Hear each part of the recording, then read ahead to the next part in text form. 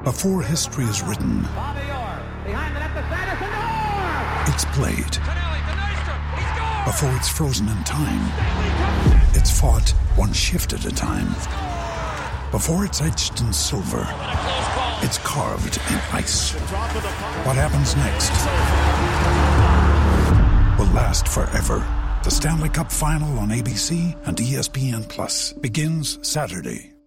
Lucky Land Casino, asking people, what's the weirdest place you've gotten lucky? Lucky? In line at the deli, I guess? Aha, in my dentist's office. More than once, actually. Do I have to say? Yes, you do. In the car before my kids' PTA meeting. Really? Yes. Excuse me, what's the weirdest place you've gotten lucky? I never win and tell. Well, there you have it. You can get lucky anywhere, playing at LuckyLandSlots.com. Play for free right now. Are you feeling lucky? No purchase necessary. Void where prohibited by law. 18 plus. Terms and conditions apply. See website for details. Hey guys, it is Ryan. I'm not sure if you know this about me, but I'm a bit of a fun fanatic when I can. I like to work, but I like fun too. It's a thing. And now the truth is out there. I can tell you about my favorite place to have fun. Chumba Casino. They have hundreds of social casino style games to choose from with new games released each week. You can play for free anytime, anywhere. And each day brings a new chance to collect daily bonuses. So join me in the fun. Sign up now at ChumbaCasino.com. No purchase necessary. VGW. Void where prohibited by law. See terms and conditions. 18 plus.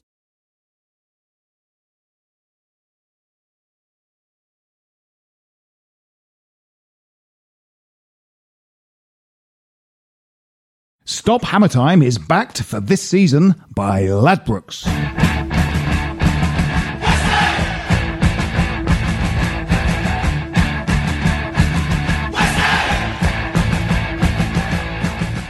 Hello and welcome to Stop Hammer Time. My name's Phil Whelans. With me this week, as always, Jim Grant. Good evening. Jim, how's it all going? This season, Stop Hammer Time is brought to you in association with Ladbrokes. Jim, Look for special offers at bet.westhampodcast.com. Was that West Ham? Bet.westhampodcast.com? Was that bet.westhampodcast.com? Yes. Don't say it at the same time as me, Jim. Okay. This is targeted advertising that I have to get out.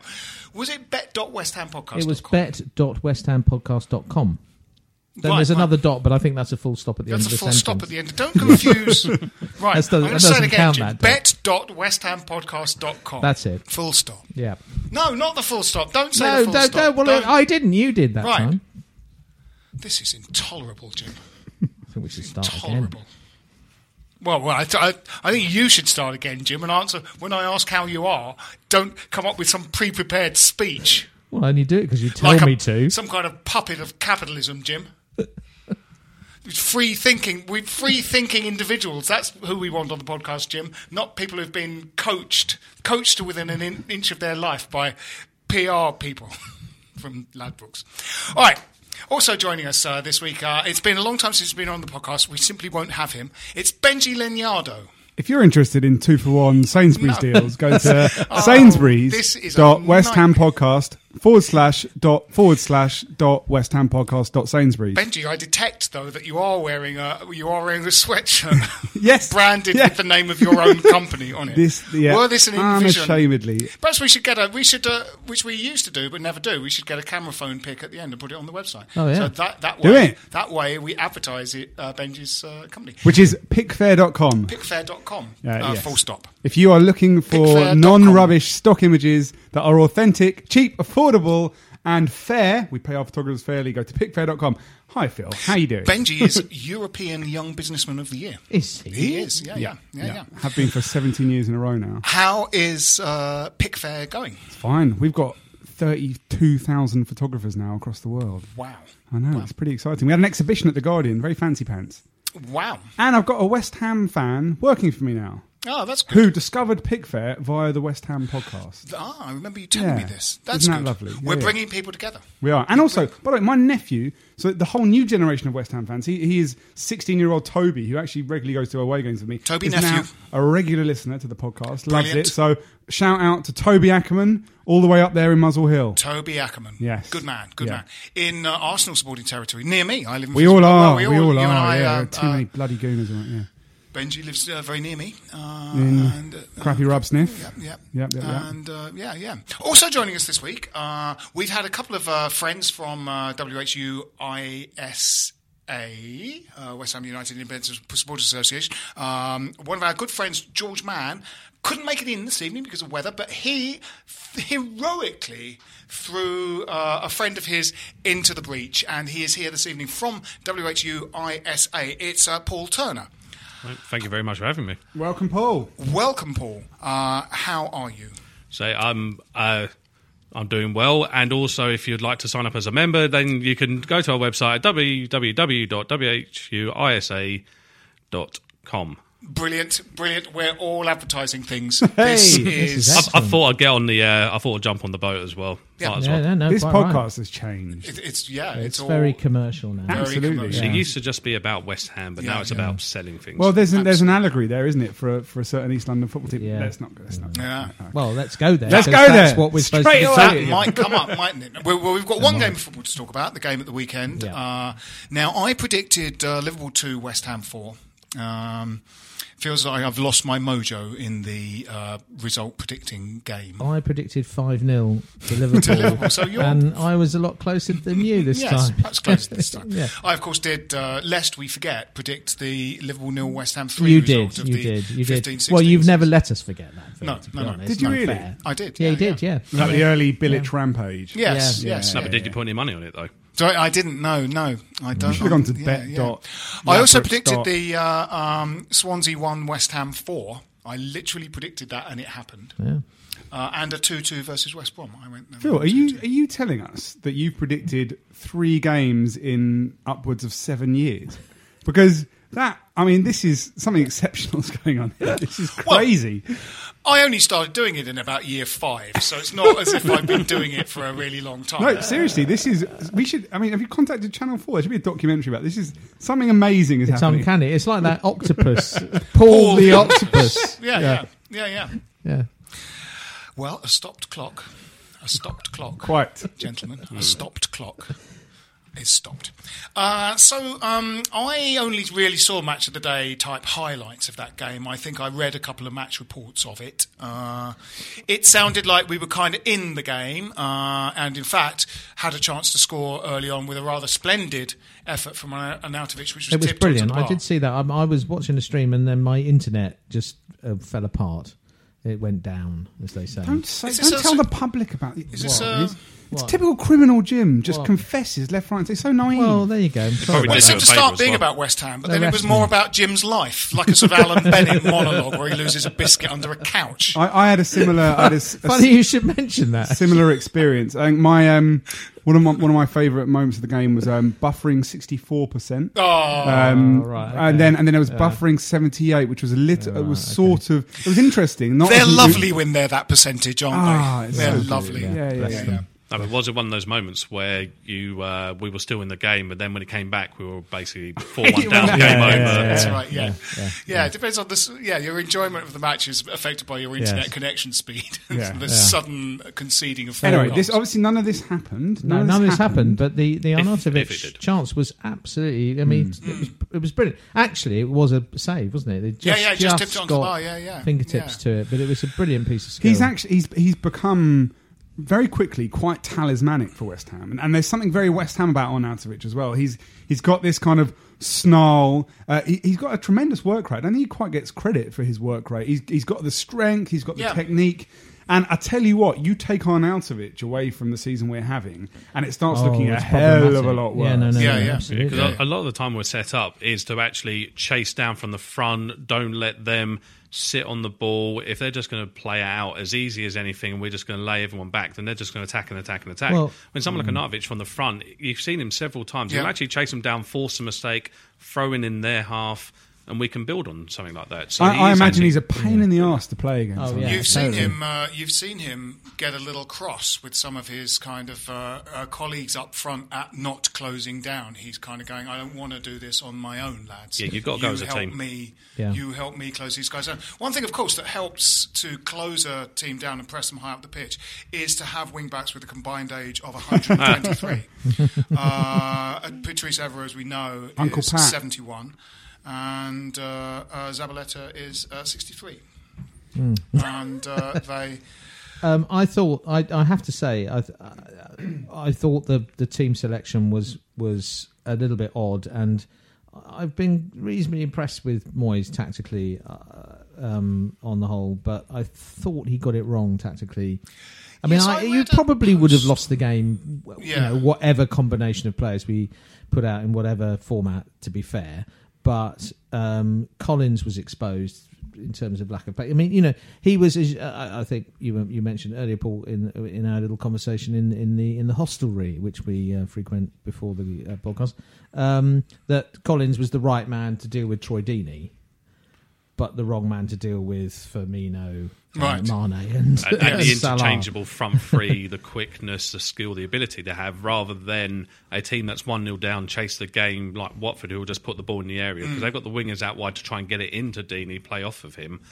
And someone like Collins against the front three that Liverpool has isn't really the right man for the job. No. Although I think we've all got fond memories of that glorious day when he had Suarez in his pocket. Yes, we went to that, didn't we? And 0-0 away at Anfield. It didn't, he's 3 or 4 years older now, and actually it's not just Suarez and Sturridge behind him. There's two of them. Well, there's Firmino, Mane, and Salah. It's pretty. Also, Suarez was a little bit more of a goal hanger.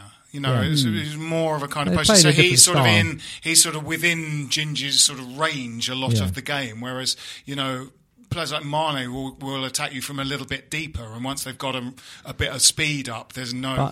Even in that game, Benji, he was couple of times done for pace, like caught out. Sort and of, he will be playing a high. We played a high line that day, and he was. Was that 0-0 final score? It was 0-0. Yeah. Do you think what could he have done, Moyes? Well, I think I do feel. I know it's a big place to go and whatnot, but I think Rice has shown enough this season to suggest that he could be given more responsibility, and he's quicker. Yeah. And the truth he's is, a decent defender. Yes. Right now, the way we're playing and the way Liverpool are playing, 4-1 at Anfield is about the right result. So if you Moyes would never say this, and he says that he tries to win every game. Of course, he has to say that. But you're probably going to lose at Liverpool. Therefore, why not try and give Declan Rice a bit of a chance to really go up against one of the league's finest forward Good lines. experience, agreed. But I also think the front three was a problem. Yes, Lanzini. Is a slow.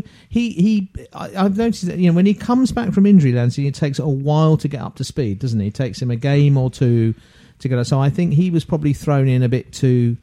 I mean, obviously he was thinking about the fact that Lanzini, before the double injury, Lanzini and Arnautovic were looking scintillating together. But I think ultimately it comes at João Mario and Lanzini. I don't think you can play them together. Yeah, choose one. No. Choose one. And for me, it's Lanzini. But if he's coming back from fitness, I'll probably start Mario and take him off after 60 minutes and put Lanzini on. Yeah. It didn't make much sense to play both of them away at Anfield. Also, Lampard said this after the game. Somebody on Facebook said that it seemed a little unfair on Hernandez to drop into the bench when he scored a couple of goals in those games.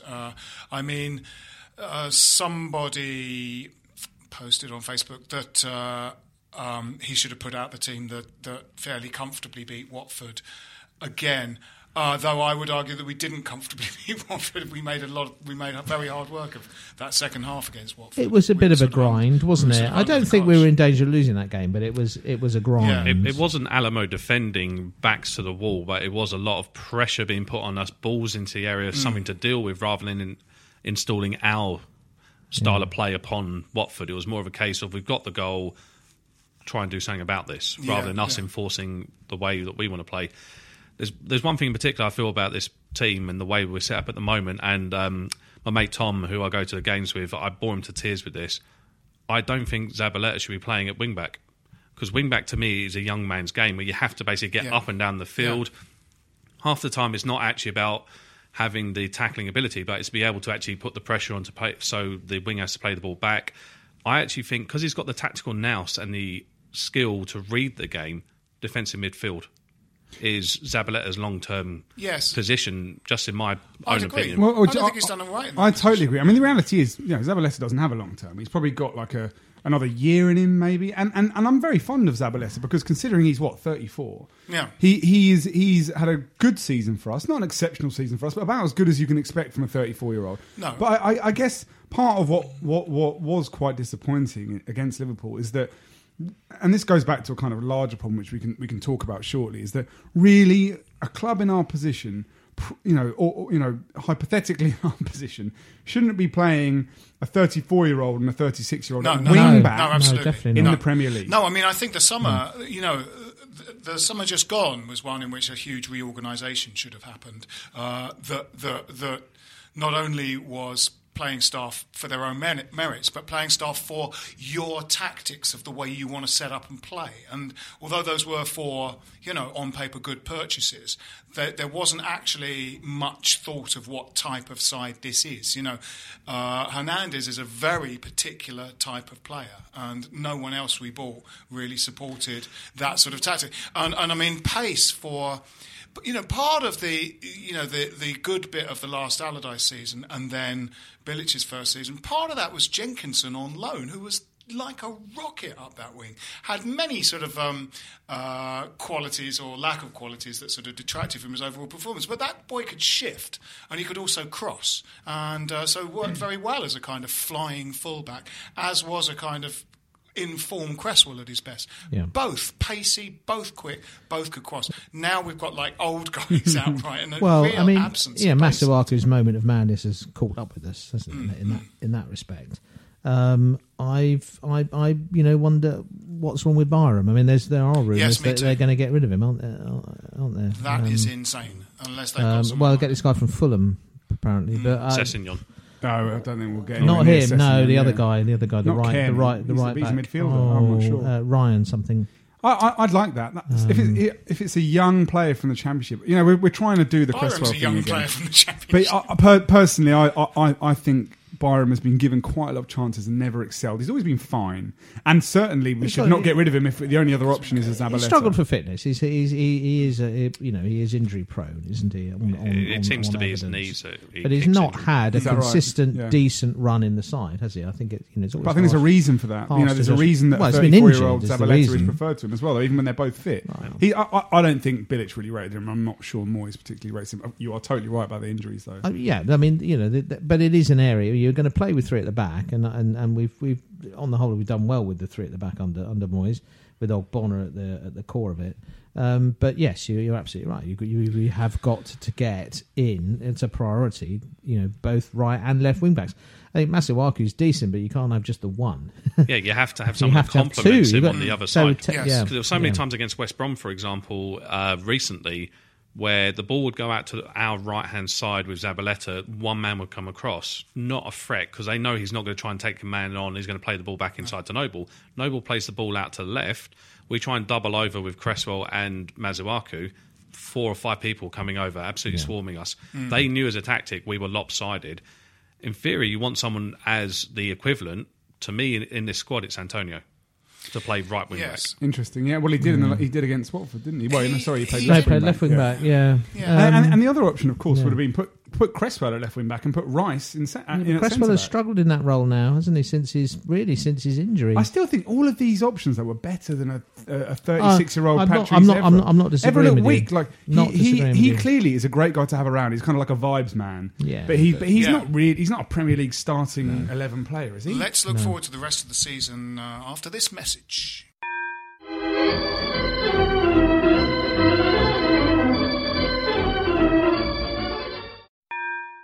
Stop Hammer Time is backed for this season by Ladbrokes. So yes, the result of the weekend sort of drags us back into a sort of a bit of a bun fight where one win above the drop zone. And I think it's quite conceivable that for a lot of teams that's the pattern for the whole rest of almost the whole second half of the season. Given the change in team selection for the weekend's fixture with Liverpool, I mean, what should we be looking for to finish this season sort of strongly and more than strongly not go down? Yeah. I mean, we have no new players. We're not really waiting particularly for anyone to come back. I suppose Reed. Well, fully fit Lanzini as well, which we haven't quite got. And fully fit Antonio, I think. Yeah, definitely. Yeah. Up to this Liverpool game where, we talked about the kind of the fact that the squad was exposed. I mean, I would also add, the space in front of the defence was exposed again. They utilised that brilliantly, Liverpool, didn't they, in their passing game. You mentioned Zabaleta filling in there. He's done that a couple of times. He did it well against Crystal Palace. He did it dreadfully against Brighton. So it's kind of, 50-50 on that role. I think that what it comes down to is home games against... I mean, obviously Saturday's game's a big one. And that's a must... I would say it's not necessarily a must-win game. It's a must-not-lose game on Saturday. Yeah, it's a must good they got a bit of a hiding must not lose. And that worries me a little because he might... coming up as well. That's true. Yes. Yeah. That worries me a little because he might be a little bit caught twixt in between whether to go all, balls out for the win there and I think if he sets up not to lose a game, that always worries me a little. But then it really comes down to 3 home games against Southampton, Stoke and Everton. 6 points from those games, and that's we've got 6 home fixtures out of our last 10 games, haven't we? Because of the imbalance, because of the August's games, or being 3 away games in a row. We do have 6 out of 10 at home, and you wouldn't be surprised to get something at either Chelsea or Arsenal, to be honest. In the way Chelsea have been playing. No. Liverpool are I've just been doing the Whistleblowers, which is obviously a general football podcast, but we were talking a little bit about that. Liverpool, you'd think in that mini race now that Manchester City are sort of in position 0 and the race for the top is in fact quite interesting. You'd think, Liverpool have players that are sort of playing the best they've played. Like Firmino has been with them for maybe 3 years now, I would guess, and he is certainly in the form of his life at the moment. And I think a player that sort of returns to form, and often their form is in quite a narrow band, because they've done it before, they recognise what it's like and they slightly celebrate it, like Silva at Manchester City, Aguero at Manchester City and De Bruyne at Manchester City. They've played brilliantly, maybe a little less brilliantly, and now they're probably playing, all 3 of those guys, the best they've ever played. They know what that feels like, so they can do it again, and they know it's happening. Liverpool is the same with that. Salah is just really having a great time. And Mane and... Firmino, are just like they're, to really expect not to lose that game. I agree, Phil. And we're a team right now that you'd probably just about expect to beat Watford at home, and you'd probably just about expect to lose by 3 goals away to Liverpool. But I do guess that is what is triggering some of the malaise around the fans at the moment, because it's kind of just the same as it ever was. This is what West Ham, the last sort of 10, 15 years, that we've been round about there as a team that beats Watford at home but loses by 3 goals to Liverpool away. And it's quite interesting hearing about this, the Brady open letter that's been published over the last few days. We were talking about it previously. I'm quite keen to discuss it a bit further. That's all, but I guess that in spite of the fact that we are in a position where it's kind of the same as it ever was, I think we probably won't go down. I think we'll be good enough to stay up. Again, same as it ever was.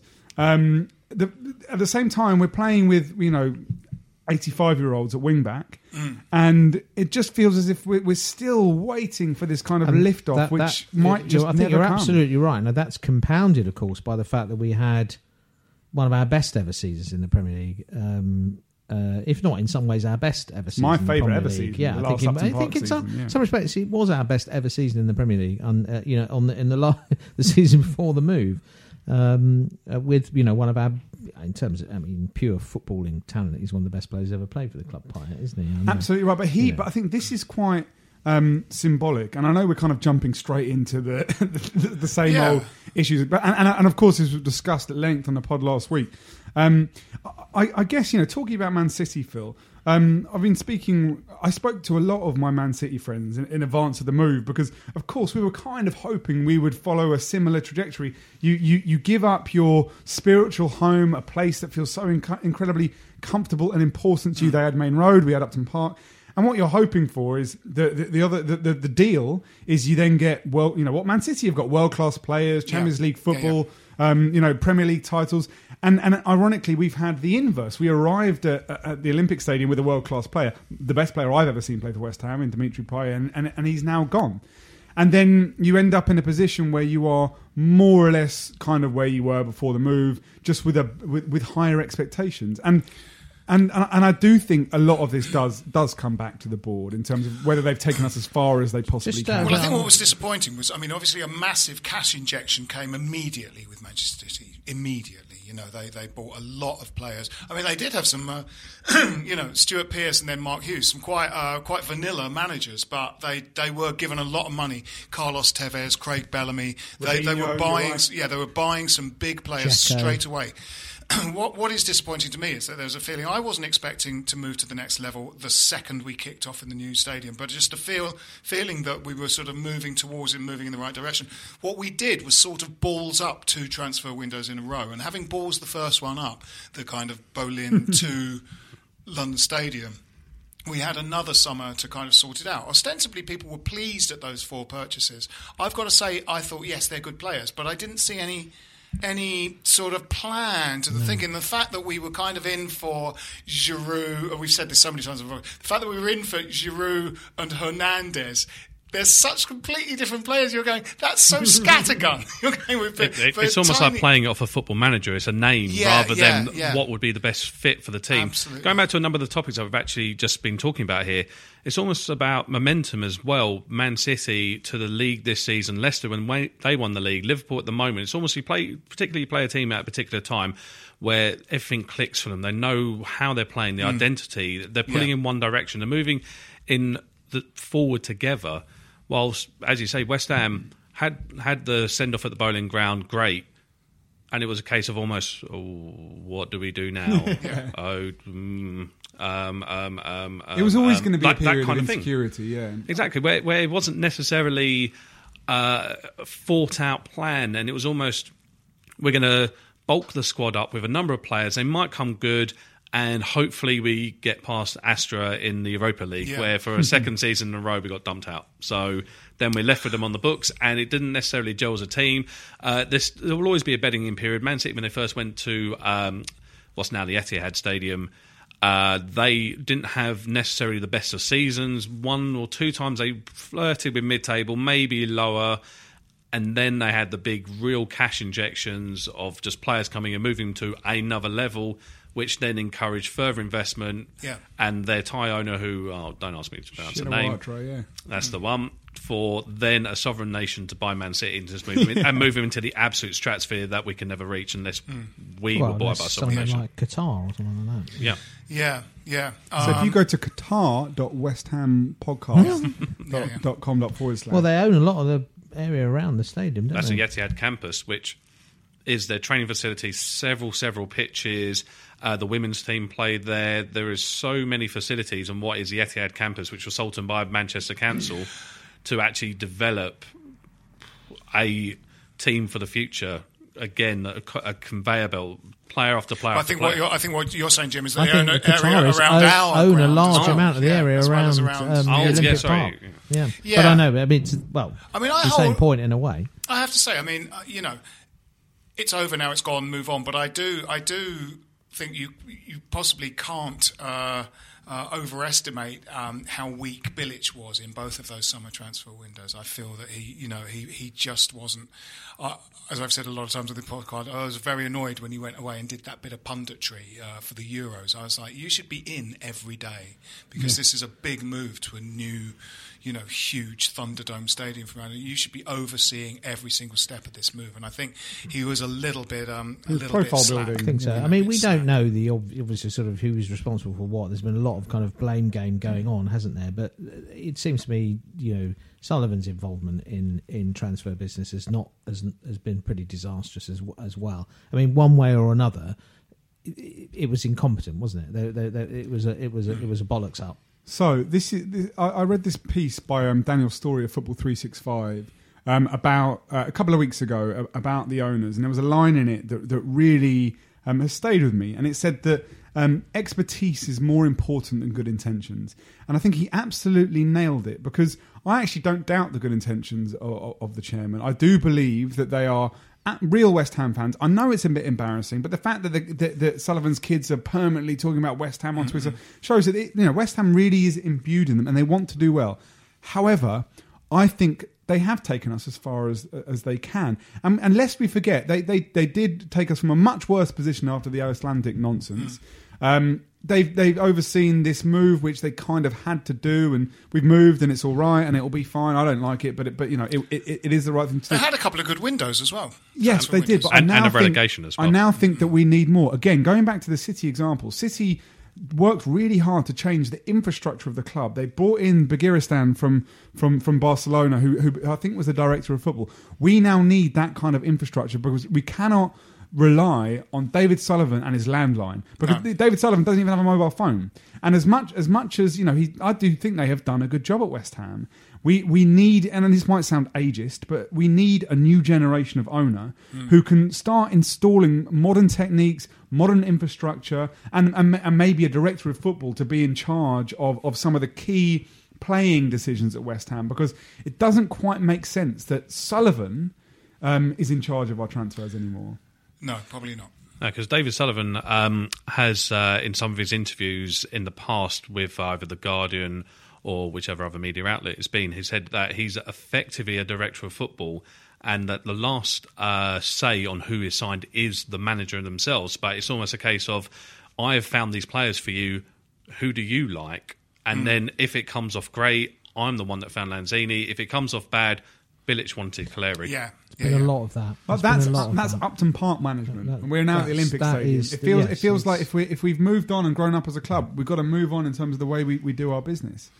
Yes, I'm a little worried. I mean, one thing that you assumed would happen, especially with things like, Jim, we talked a lot about the how shrewd we thought it was that in the new badge design, and this is regardless of what you think about the new badge design, the fact that the word London is incorporated and that, the proximity and the transport links to the city, that it was sort of branding itself for quite a biggish sale to a sort of a rich owner who's going to invest a lot more, or at least I'm not sure of the ins and outs of how business works, but like a majority shareholder who's going to put a lot of money into the club, because that's what it seemed like moving to the big new stadium, the sort of the branding of the East End and the World Cup 1966 winning team and its 3 West Ham players. All of this stuff is heading towards a goal but he's made a lot of. I know it might. I know it might. But he's made a lot of. I'm not going anywhere. I'm in for the long haul. As what's supposed to sound like a kind of reassuring sound, but it was in fact a worrying sound. Going, this is a legacy to hand on to my profligate young tweeting son Jack. I'm here for the long haul. Don't worry, I'm not going anywhere. As a sort of, as I say, as a kind of indication of how loyal to, and how he, I think about West Ham all the time. I wake up in the middle of the night. I want you to give it to someone else who's going to wake up in the middle of the night. Equally, he can't come out and say, I want to sell it. No, that's right. That might be all part of the long game. But they are. And I do think, there's a lot of, it seems to be quite disproportionate anger about the word London on the badge. It seems to be. There was very obviously a marketing branding thing, wasn't it? Whether or not you, I think a badge is a badge, but people do get very, very, very kind of passionate about these things because they see the badge as kind of representative of what the essence of the spirit of the club is, and the heritage of the club as well, of course. But people they did a huge amount, as she mentions it in this letter that Paul, I'm sure you're going to come on to in a minute. This open letter to fans. And to be fair, what she says about the consultation process, they did go through this kind of slightly faux consultation process, but it obviously existed and it happened. I can remember being invited to vote on the thing, but obviously it's about global reach, isn't it? It's obviously about bringing in, raising the profile of the club. It's a club it's got a name that people don't. I know someone who started supporting West Ham. He lived in North London because when he was a little kid, he thought it was short for West Hampstead. And there was a post, I think, on one of the groups on Facebook I was reading today of this guy from overseas. He's a West Ham fan. He's come in and he said, "No, I was really interested. Well, I was really surprised when I saw that badge come out because I didn't know that West Ham were from from London." But the fact is that people won't know where a lot of these clubs are. The thing is, though, Jim, I guess that we are, we're the 17th richest club in the world. For goodness' sake, we've done this, but not the 17th most high profile. Fine, but either way, there's been a lot of talking the talk over the last 2, 3, 4 years about this big move and the step up. we're yet to walk the walk, and I think that is where the frustration comes. Totally, and understandably. Yeah. And we're tripping up every single year. And also, you can't really own the word London as well in terms of advertising. At the moment at Stamford Bridge, I think it's part of the wider Nike advertisement that they're doing, that 2-minute, basically little mini movie. They have on their billboards, "We are London." So you can't take ownership of the word London as in London is West Ham, because Chelsea on their board is saying, "We are London." Yeah. So yeah, but I mean, people were going to West Ham games in the 80s wearing scarves saying West Ham United, Pride of London. Yeah, I think that's okay. You know, so I mean that will happen in Madrid and stuff, won't it? I mean, teams will go where it's part of the fattening up. Manchester. It's part of the fattening up. Yeah. It's growing the brand. I think the most likely scenario is within the next 18 months we get sold. Yes, I feel that some things, obviously they give us lots of reasons to point at incompetence in what they do. But I mean, in that Iron Men film, David Sullivan says, it's not the move to the new stadium per se. The amount more tickets we sell in the new stadium would buy us one new £12 million player. It's not. It's all the other stuff that goes with it. Just to ask, is that a £12 million player that his son begs him not to sign? Probably, almost certainly. They are businessmen of a different generation, and it feels like we now need businessmen and women of a new generation. And I guess we all kind of hoped that Karen Brady, who is a very successful modern businesswoman, might be a good kind of counterpoint to these kind of two old, very successful East End businessmen. Doesn't quite feel like she's been enough of a counterweight, or is even the right kind of business person herself. We should ask Paul a little bit about, because he was at the meeting with Karen Brady, and so we should ask him a little bit about that. Absolutely. Really. Where do you want me to start? The beginning. The middle. I would say in the midst of time. Once upon a time, there was obviously, the Real West Ham Fans Action Group came onto the scene, mostly out of the protests and the attempts at censorship of anti-board sentiments and flags at the Watford away game in November. Yeah. They obviously came out with the original 5-point plan. Who makes up the group? The Real West Ham Fan Action Group. The lead is Andy Swallow, a West Ham United fan, as well as Mickey Morgan and a few other people as well. They have their own committee as an organisation. They are as one strand of what is called the West Ham Groups United, where they reached out a hand to a whole bunch of websites and organisations. If I'm allowed to advertise freely on your podcast, for ourselves as West Ham United Independent Sport Association, Knees Up Mother Brown, West Ham Online, Hammers Chat, Hammers Fan TV, and a whole other bunch of supporter groups out in America, or personalities on Facebook, and other websites and podcasts and the like. And the West Ham Groups United was invited by the club to attend a meeting on Monday of last week. Where was it? It was held at the London Stadium, in the press conference room, which is quite cavernous and large. They laid on quite a few drinks as well, non-alcoholic.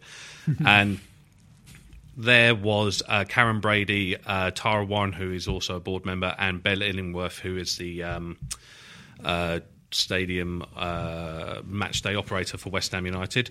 And there was a number of points put forward.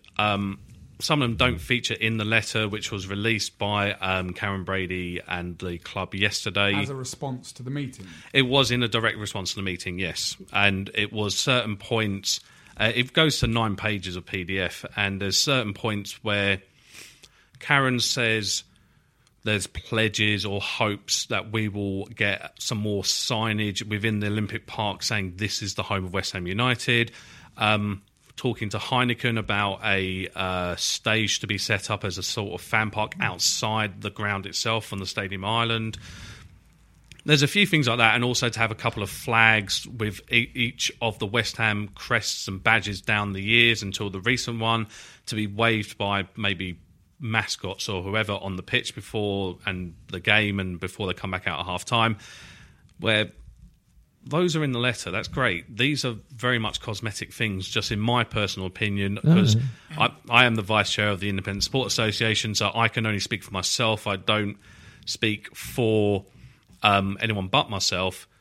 This letter is just a lot of words on paper to me. There isn't actually any meat on the bone. There were discussions about the finances, about how much money is actually going to flow into the coffers of the manager to actually help improve the club. At one point, they were actually asked, isn't it better, considering the state of the club, maybe they should set a realistic price and go? And to be honest, it wasn't received very well from the opposite end. There was a request to stop the Sun article for Karen Brady. She point blank refused. Then the point was made to not talk about West Ham matters because of the issue of Soleimani actually going to Newcastle and the difficulty caused with the Leicester directors by talking about Leicester in her article. She did say she'll take that away as a consideration to maybe stop talking about directly West Ham related matters. So there's some things in the letter where you can read it and you think, actually, they've listened to some of the things that are put across, maybe about the stewarding, because stewarding is an issue and continues to be an issue, considering now OCS as a company are no longer utilised. They utilise 4 different companies. What is the issue with the stewarding? Sometimes seen as heavy-handed, sometimes as well people, you would ask them a question, they wouldn't know the answer. As an example, there was, as part of the Independent Sports Association, I attended a fan conference with other associations and trusts for London with the Met Police. There was a man who gave a presentation about anti-terrorism measures. He is a West Ham season ticket holder. He walked through the security. He asked the person giving him a pat down, what would you do if I was carrying a weapon? The person responded, I do not know. So there is, and that was from an anti-terrorist specialist who actually looks after a number of sites in London. So there's those kind of things where it doesn't really distill you with confidence that there's a measure there or it's someone a visible protection, so to speak, but they don't actually either know what they were doing or actually have any authority to actually enact upon someone's genuine concerns. I wonder whether that's particularly a West Ham problem, though, or whether it's a problem sort of at other grounds. I mean, we've been to a few games at the Emirates, and they are, there's 19-year-old blokes with fluorescent jackets on, and I'm not particularly confident that they'll, if something really they'll happened, cut the black wire of a suicide vest. I don't. Yeah. That goes with, minimum wage, frontline service jobs across the country. Outsourced G4S, Carillion, whoever the hell it is. Yeah.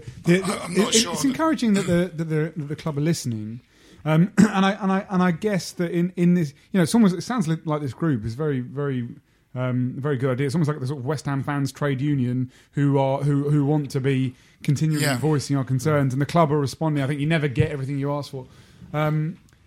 And do you think that to some extent these groups and the kind of the discussions around it come from a more sort of general malaise about the state of the club rather than actually these specific issues that they want solved? Or what do you think? Is it scratching that itch or is it something broader? Because ultimately, football fans like having a moan.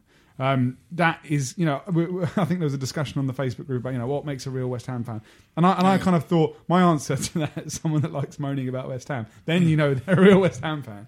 And is it a part of that, or actually is there something more fundamental and systemic here, do you think? It seems to be a number of issues, because we were discussing earlier before the podcast where there are a number of people on a whole spectrum as like a broad church of singular issues. I disagree with stewarding, or I don't agree with maybe people standing in front of me, or other kind of issues where maybe it's just one concern up until an extreme of nobody will ever change my mind. I do not agree with this board. I want them out. And there's people in between of the match day experience is not what it was at the Boleyn. It's a soulless walk in their opinion, or other aspects like that about how they're treated around Westfield, or external matters which are not necessarily the club, but it is a responsibility that the club signed a contract to move us to that stadium. So therefore, as a byproduct of that, it's seen as you sign this deal,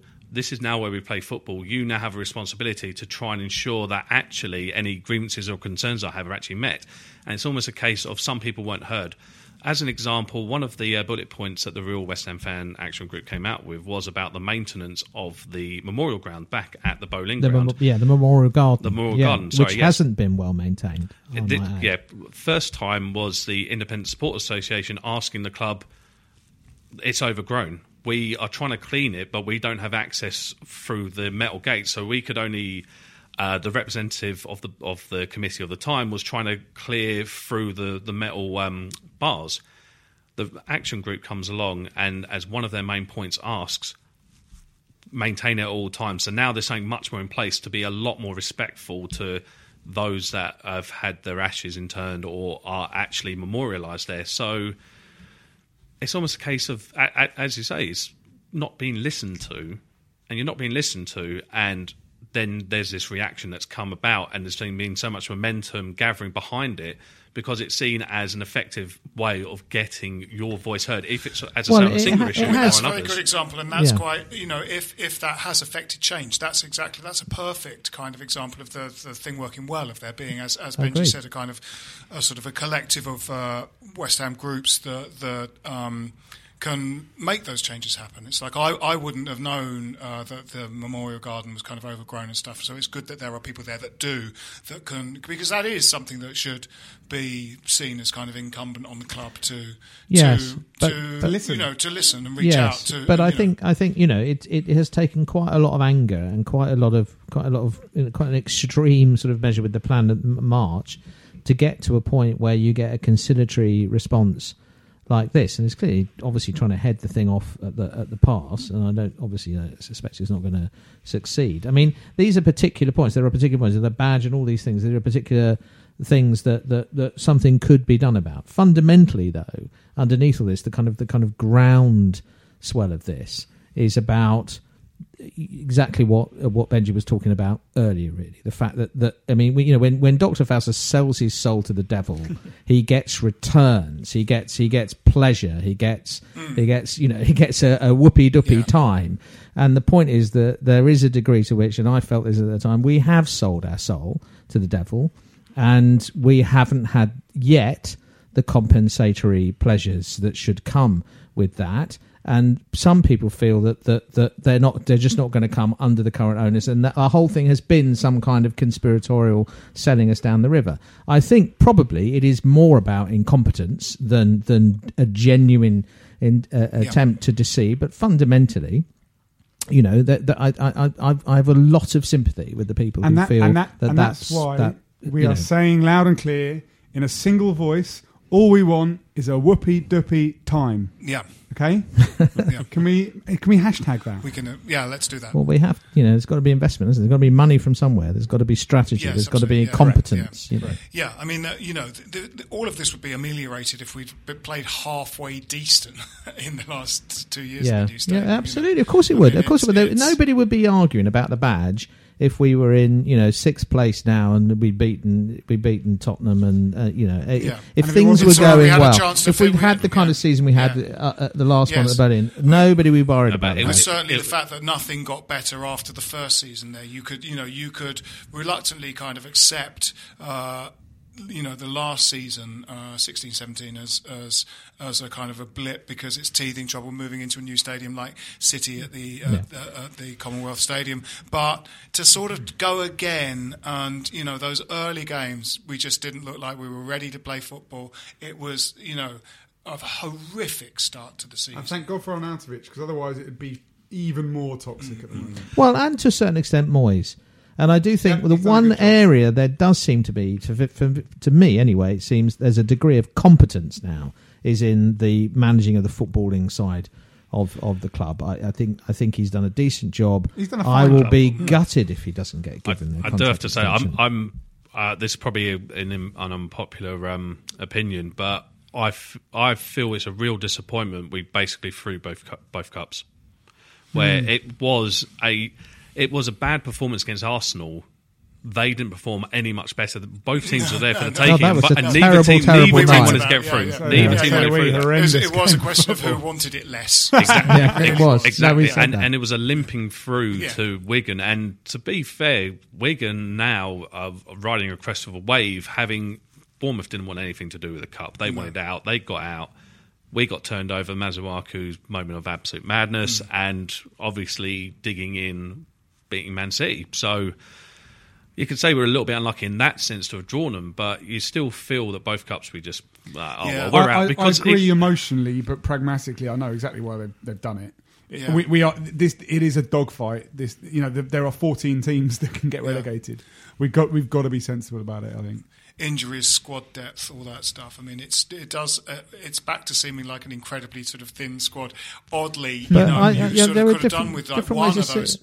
So there are different ways of seeing that, though, aren't there? Because if we'd have gone to Shrewsbury first time up with a full strength side and gone and battered them for half an hour and gone 2-0 up and then take a few players off, we wouldn't have had to play the replay.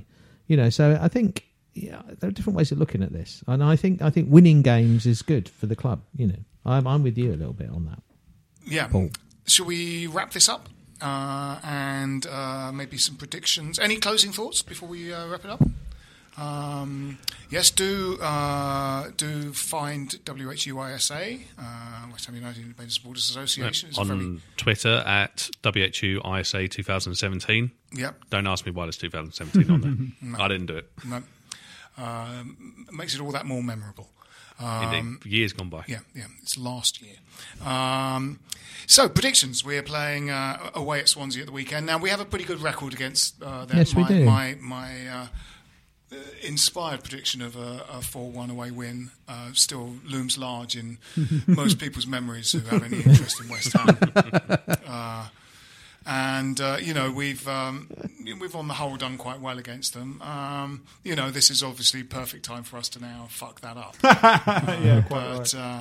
Right. Jim, must not lose 1-1. 1-1. Benji, I think I'm going to say 3-1 to us, but I think the Carvalho bubble was burst last week, and I think there might be a little bit of downward momentum now with Swansea. And I think if we can get Lanzini on Arnautovic, a fit Lanzini. Firing again, much like they did against was it Huddersfield? Yeah, where they had that great game. Yeah. I think we could do another Huddersfield away. So I'm saying not quite 4-1, but 3-1. 3-1. Paul. Anyone that knows me knows I say West Ham will lose every single game. Right. And it's almost like you aim low. If you achieve anything above it, then great. You've beaten expectations by getting a draw. 1-0. 1-0. No, we've had 1-0. Yeah, you can't have the same. I can't have the same. No. And I usually choose the statistically most likely result in football. And I think the most statistically proven result throughout the history of football, and now we've got the internet, you can actually probably prove it. So I'm probably talking a load of codswallop, is 2-1. So I'm going to go 2-1 to Swansea. 2-1 to Swansea. I think I'm going to say 2-2. 2-2. An entertaining 2-2. An entertaining 2-2. Yeah. All right, that's it for this week's Stop Hammer Time. My name's Phil Whelans. With me have been Jim Grant. Cheerio. Benji Lanyardo. Goodbye. And Paul Turner. Absolute pleasure. Come on, you Irons. This is a Playback Media production. Get all the associated links for this podcast at westhampodcast.com. Stop Hammer Time is backed for this season by Ladbrokes. If you're a large organisation involved in managing, purchasing or making decisions on software licenses, you need Livingston. Livingston provides the technology and a large team of experts to help you understand what software is installed on your network, who is using it, and whether you purchase the right number of software licenses to legally use it. This information can help you make smart business decisions when it comes to renegotiating software licensing agreements with large software publishers like Microsoft, Oracle, IBM and others, and when budgeting for software spend. To reduce the cost and risk of managing your software licenses, speak to Livingston today about our managed services. Over 50 multinationals across the world trust Livingston to manage their software licenses. Visit livingston-tech.com for more information. What's your thoughts on Fulham? Chances are you don't think about them too much, but nice away day by the river, used to have a Michael Jackson statue, and once did quite well under Roy Hodgson. But that's probably about it, because chances are you're not a Fulham fan. However, if you do know someone that supports Fulham, maybe a mate or a colleague at work, please tell them about the Fulhamish podcast that I host every week, looking at each Fulham game as it comes and goes, with a nice bit of quirkiness and humour along the way too. You can find Fulhamish at fulhamish.co.uk, and we're also available on all podcast platforms, including iTunes, Acast and playbackmedia.co.uk. That's Fulhamish, your weekly independent Fulham FC podcast. Sports Social Podcast Network. I'm Victoria Cash. Thanks for calling the Lucky Land Hotline. If you feel like you do the same thing every day, press 1. If you're ready to have some serious fun for the chance to redeem some serious prizes, press 2. We heard you loud and clear. So go to LuckyLandSlots.com right now and play over 100 social casino-style games for free. Get lucky today at LuckyLandSlots.com. Available to players in the U.S., excluding Washington and Michigan. No purchase necessary. VGW Group. Void where prohibited by law. 18+. Terms and conditions apply.